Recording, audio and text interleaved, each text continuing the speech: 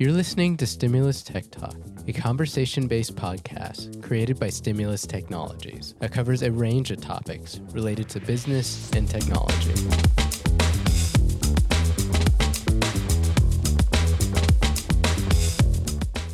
Welcome to Stimulus Tech Talk. I am Sherry Lipp, Marketing Manager at Stimulus Technologies, and today I'm here with Stimulus Technology CEO Nathan Whitaker, and we're going to be talking about social engineering. Welcome, Nathan. Thanks, Sherry.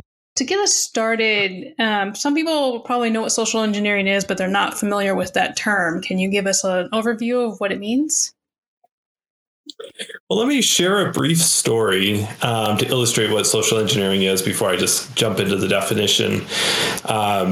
So I started working at a small computer store when I was 16. And one day, somebody called up the store and said, "Hey, I'm so-and-so from the copier repair company, and we need to send out some toner and some repairs for your copier, but we need to verify the model and serial number." And as a 16-year-old, I was eager and to help out the person that was calling, and I walk over to the copier and start giving out the model number of the copier. And one of the other employees comes over and says, "Hey, what are you doing?" I said, "Well, I got the copier repair people on the phone," and they said, "We don't have a copier repair company. Please hang up the phone," and which I did. And come to find out, I was a victim of a social engineering attack, which is basically social engineering is getting somebody to do something that they may not necessarily do on their own. And that's the goal of these social engineers, is to get people to believe them and give information out or do something they might not necessarily want to do. All right. And so what other types of common social engineering should businesses be on the lookout for? There's all kinds of things out there that are kind of under this pretext or this whole overarching topic of social engineering, and one of the most famous attackers in the last, call it 30 years, that used social engineering or pioneered social engineering use in hacking was Kevin Mitnick. And I really like this quote that he has, or comment that he has. It says, "I was so successful in the line of attack that I rarely had to resort to a technical attack. Companies can spend millions of dollars toward technological protections, and that's wasted if somebody can basically call someone on the telephone or either convince them to do something on the computer that lowers the company's defenses or reveals information that they're seeking." And so, the goal of these hackers is to get employees to give out information that they shouldn't or may not necessarily, should be disclosed to the general public. And hackers will use a bunch of different tools and techniques to do that. One of them is very common. Everybody has heard of phishing before, and it's spelled with a PH. And basically it's, collecting unsolicited information or sending out unsolicited attempts to retrieve sensitive information about the company or organization. And the problem is, with organizations and with people in general, is we tend to trust too much. We have an open society, and we have this psychological problem in our minds, most people do, of this default to truth. Researchers call it default to truth, where we believe by default that the person that we're talking to is genuinely honest or, has our interest in mind. And with hackers, obviously they're not. They don't have our interest in mind. They have the other person's interest in mind. And so, but unfortunately, because we default to truth, we're willing to give out information that, we may not know is sensitive or may not think is sensitive. And so phishing is pretty common. They use other techniques involved in that like baiting, where they use a series of attacks to get additional information, or pretexting, where they pretend to be somebody else, like that copier vendor, to get information. But because we default to truth, we believe and want to be helpful to the person on the other side of the phone or on the other side of the email, and we're willing to share that information that allows for the attack. And do you think so? I was, as a new employee with you, I, got that email to do something at, somebody posing as you, and they were kind of playing on. They may have even known I was new to the company, and I wanted to please you. So, what do you think employers can train their employees to do? Because I had a similar thing where another employee is like, that's not happening, where somebody told me. But if if an employee is on their own, how can an employer train them to be on the lookout for something like that? Be paranoid. Tell your employees that they need to be paranoid. I hate to say it, but question everything. If you're asked for information by an outside vendor, train your employees to be as paranoid as possible, and then ask for confirmation. I have a forthcoming book, and I talk a lot about this. I call it two-factor authentication, or two-factor operations, where we often talk about two-factor authentication, where you have to enter a second code, but talking about procedures and operations inside the company. Think about everything you do, you should be asking somebody else if that's appropriate.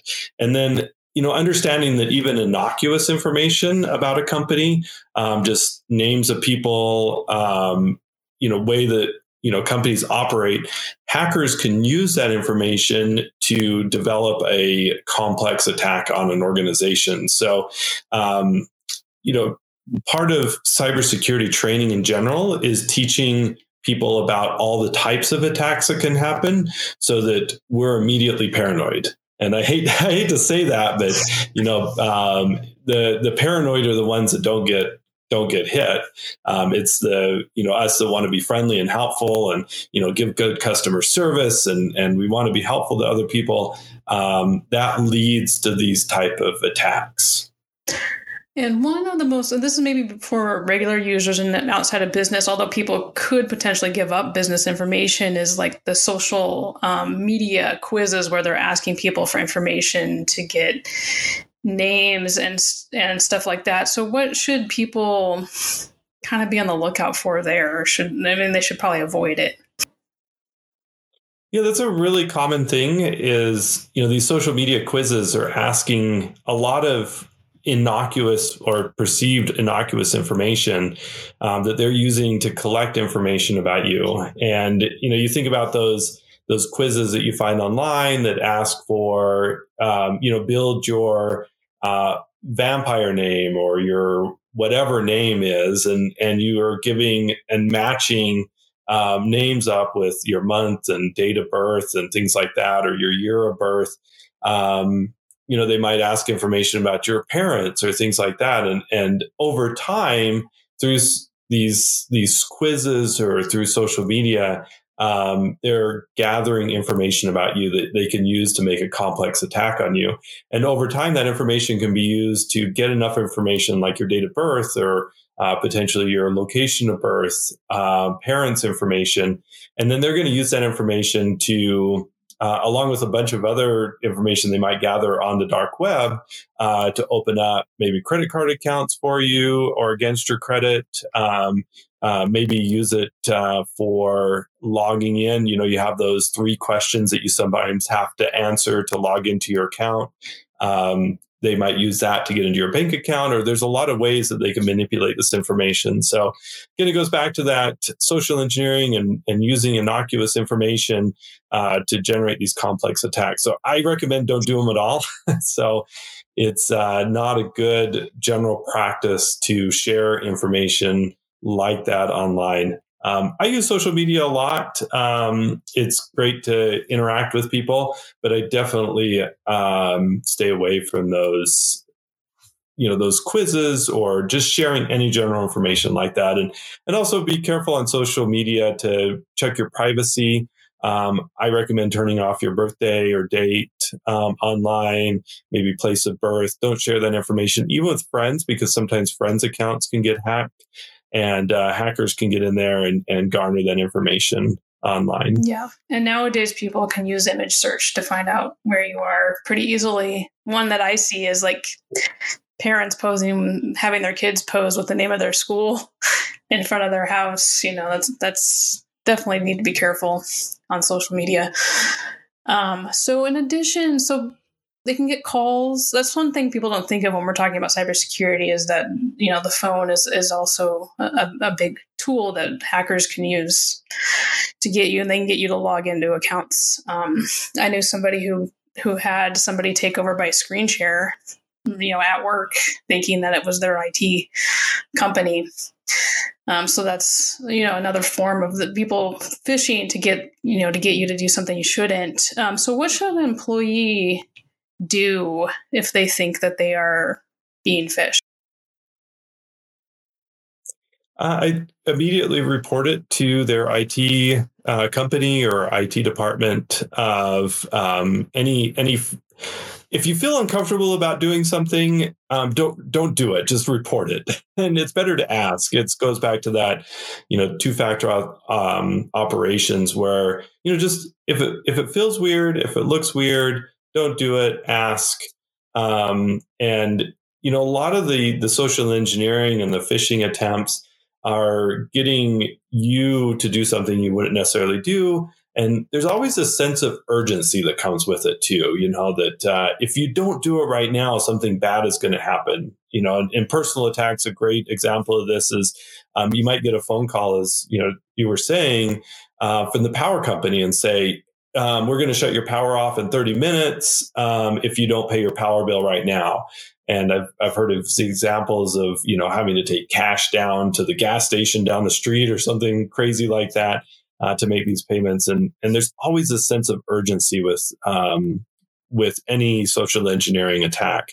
And so it's good, to take a minute, take a deep breath, verify the information through other means, contact the company that they say that they're representing not by the number that they give you, but by the number you have on your account statement or your credit card, or some type of billing statement, so that you actually are contacting the company that you think you are. The other thing that's really common now too that I've seen is we set up this two-factor authentication for logging into, your email address, maybe your computer, or your bank accounts.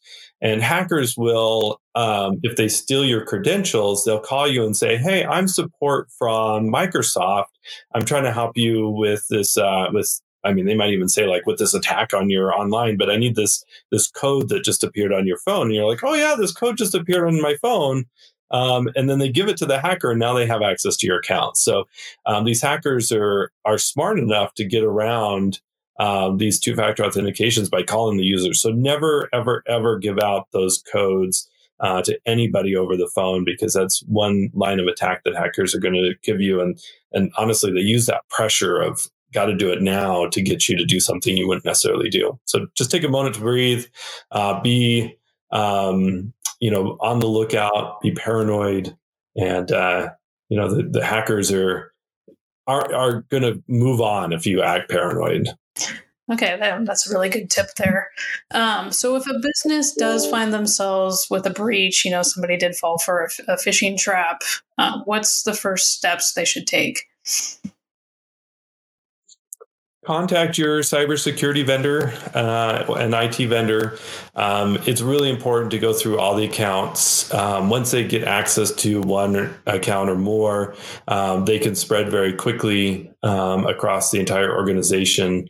Especially like, as you were mentioning, account takeovers or PC takeovers, they could potentially install backdoors on the computer so they can access the systems without you being involved. We've seen that a lot, that a user will give access to a hacker to their system or to their email, And then they're using that as an entry point into the network that they can infiltrate more. So don't be, if you suspect it, if you fell for it, don't be embarrassed. It's better to report it quicker than wait. The longer you wait gives the hackers more time to infiltrate into the network. So just admit what you did. You're not going to hopefully not going to get in trouble for that.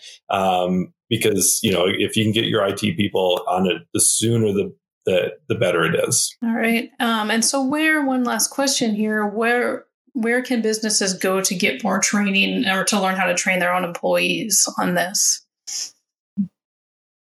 So we recommend at Stimulus a set of training, and we offer it to our clients, and it's relatively inexpensive to do this employee training. So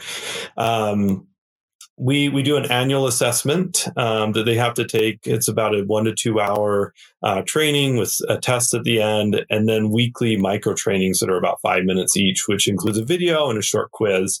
And just keeping that top of mind awareness of the attacks that are out there, things that are going on, really helps the employees be on the lookout for different types of attacks. The other thing that we do for our clients is do test phishing. So or simulated phishing. So we'll send out simulated attacks and see which employees are falling for those so that we can provide additional training to those employees. The last thing too is monitoring usernames and passwords that might be out on the dark web for sale, and then ensuring that those are, those users are changing those passwords often. So that ongoing training is really important. It's not that expensive. And it's just a way to keep that top of mind awareness and create additional paranoia with your employees. We're not going to be running around wearing tin hats, but just be on the lookout and alert for these emails and the attacks that constantly come in. All right. Well, so that's all the questions I have. Any final thoughts on social engineering?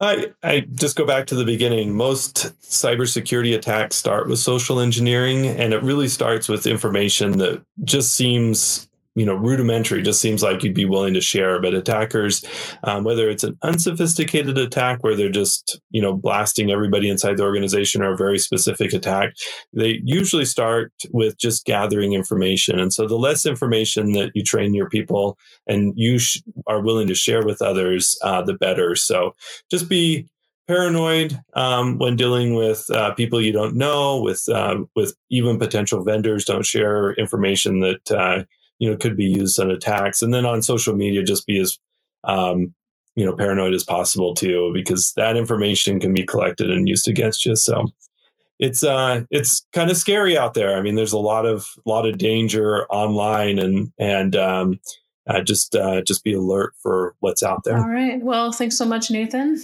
Thanks, Sherry. It's always great to be here. Thank you for tuning into this week's episode of Stimulus Tech Talk. Be sure to subscribe and tune in to our next broadcast.